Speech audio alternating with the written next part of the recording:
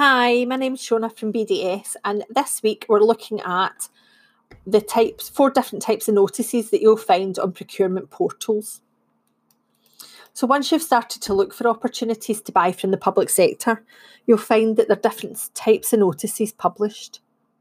It can be quite confusing at first, but once you've started using the portals, you'll become familiar with each type of notice. Within this article, we outline four different types of notices and the information that you'll find within each notice. So the first notice that there is a prior information notice, also known as a PIN or a future contract opportunity. So these can be used by public sector organisations to advertise that they will soon be looking to buy the goods, services or works that are outlined within it. It can be published up to 12 months in advance and will contain some basic information regarding the goods, services or works to be purchased. So the information in it will be details of the buyer, what they want to purchase, what the contract value is likely to be, the type of contract, and the scheduled date for the start of the award procedure, so when the tender is going to be published. We find that PINs are really useful tools for us. They can, knowing that there's going to be an opportunity out, can allow you to research and start to prepare your bid. They are sometimes used by the bidder to reduce the timescales of the tender, so you need to carefully read them and make sure that you're clear when they're going to be out and when they're going to be due back, because sometimes it can be taken down and it's really pressed for time then. They're usually followed by contract notice, but there are certain circumstances that they can be used as a call for competition. So again, it's really important that you read and understand what's in that notice. If the PIN has been used in that way, then it will clearly state within it, and you should register your interest to receive updates. If there is the ability within the PIN notice to register your interest, I would recommend that you do it anyway. It means you can access any additional information, receive updates, and be notified of any events being held in connection with the opportunity. So the second type of notice that we're looking at is a contract notice.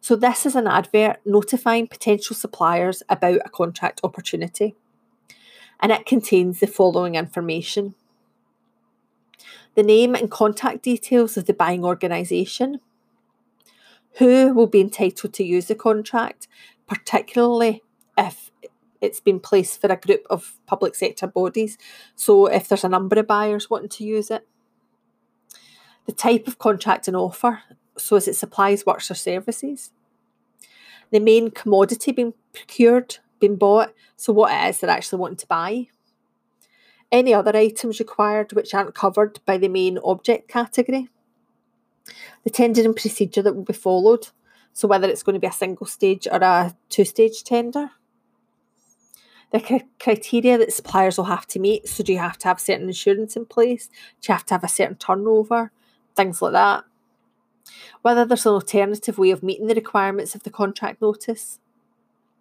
the total quantity or scope of the contract, so is it a one-time contract or a many-time contract, is it an ongoing contract? And finally, the economic, financial and technical capacity that will be expected of successful bidders. So do you need to give 2 examples of similar services or similar contracts that you've performed? Do you need certain insurance? Do you need a certain turnover? That should all be detailed within the contract notice. There should be enough information in the notice to help you decide whether to bid for the opportunity or not. So the next notice that we're looking at is a contract award notice, and it's used by public sector organisations to formally advertise that a contract award has been made. All Scottish public bodies must advertise their contract award notices on Public Contract Scotland for contracts valued above £50,000 for goods and services. They will contain the details of the buyer, if applicable, the other buyers involved if it was a joint procurement exercise, the date the contract was awarded, the award criteria, the number of offers or tenders that were received, the name and address of the successful supplier or suppliers, the scope of the contract either by value or volume, and whether the contract was split into lots. Contract award notices are a good source of market information. The information you identify can be used to investigate current and likely future contract requirements. So they're ones I would always interrogate and look at.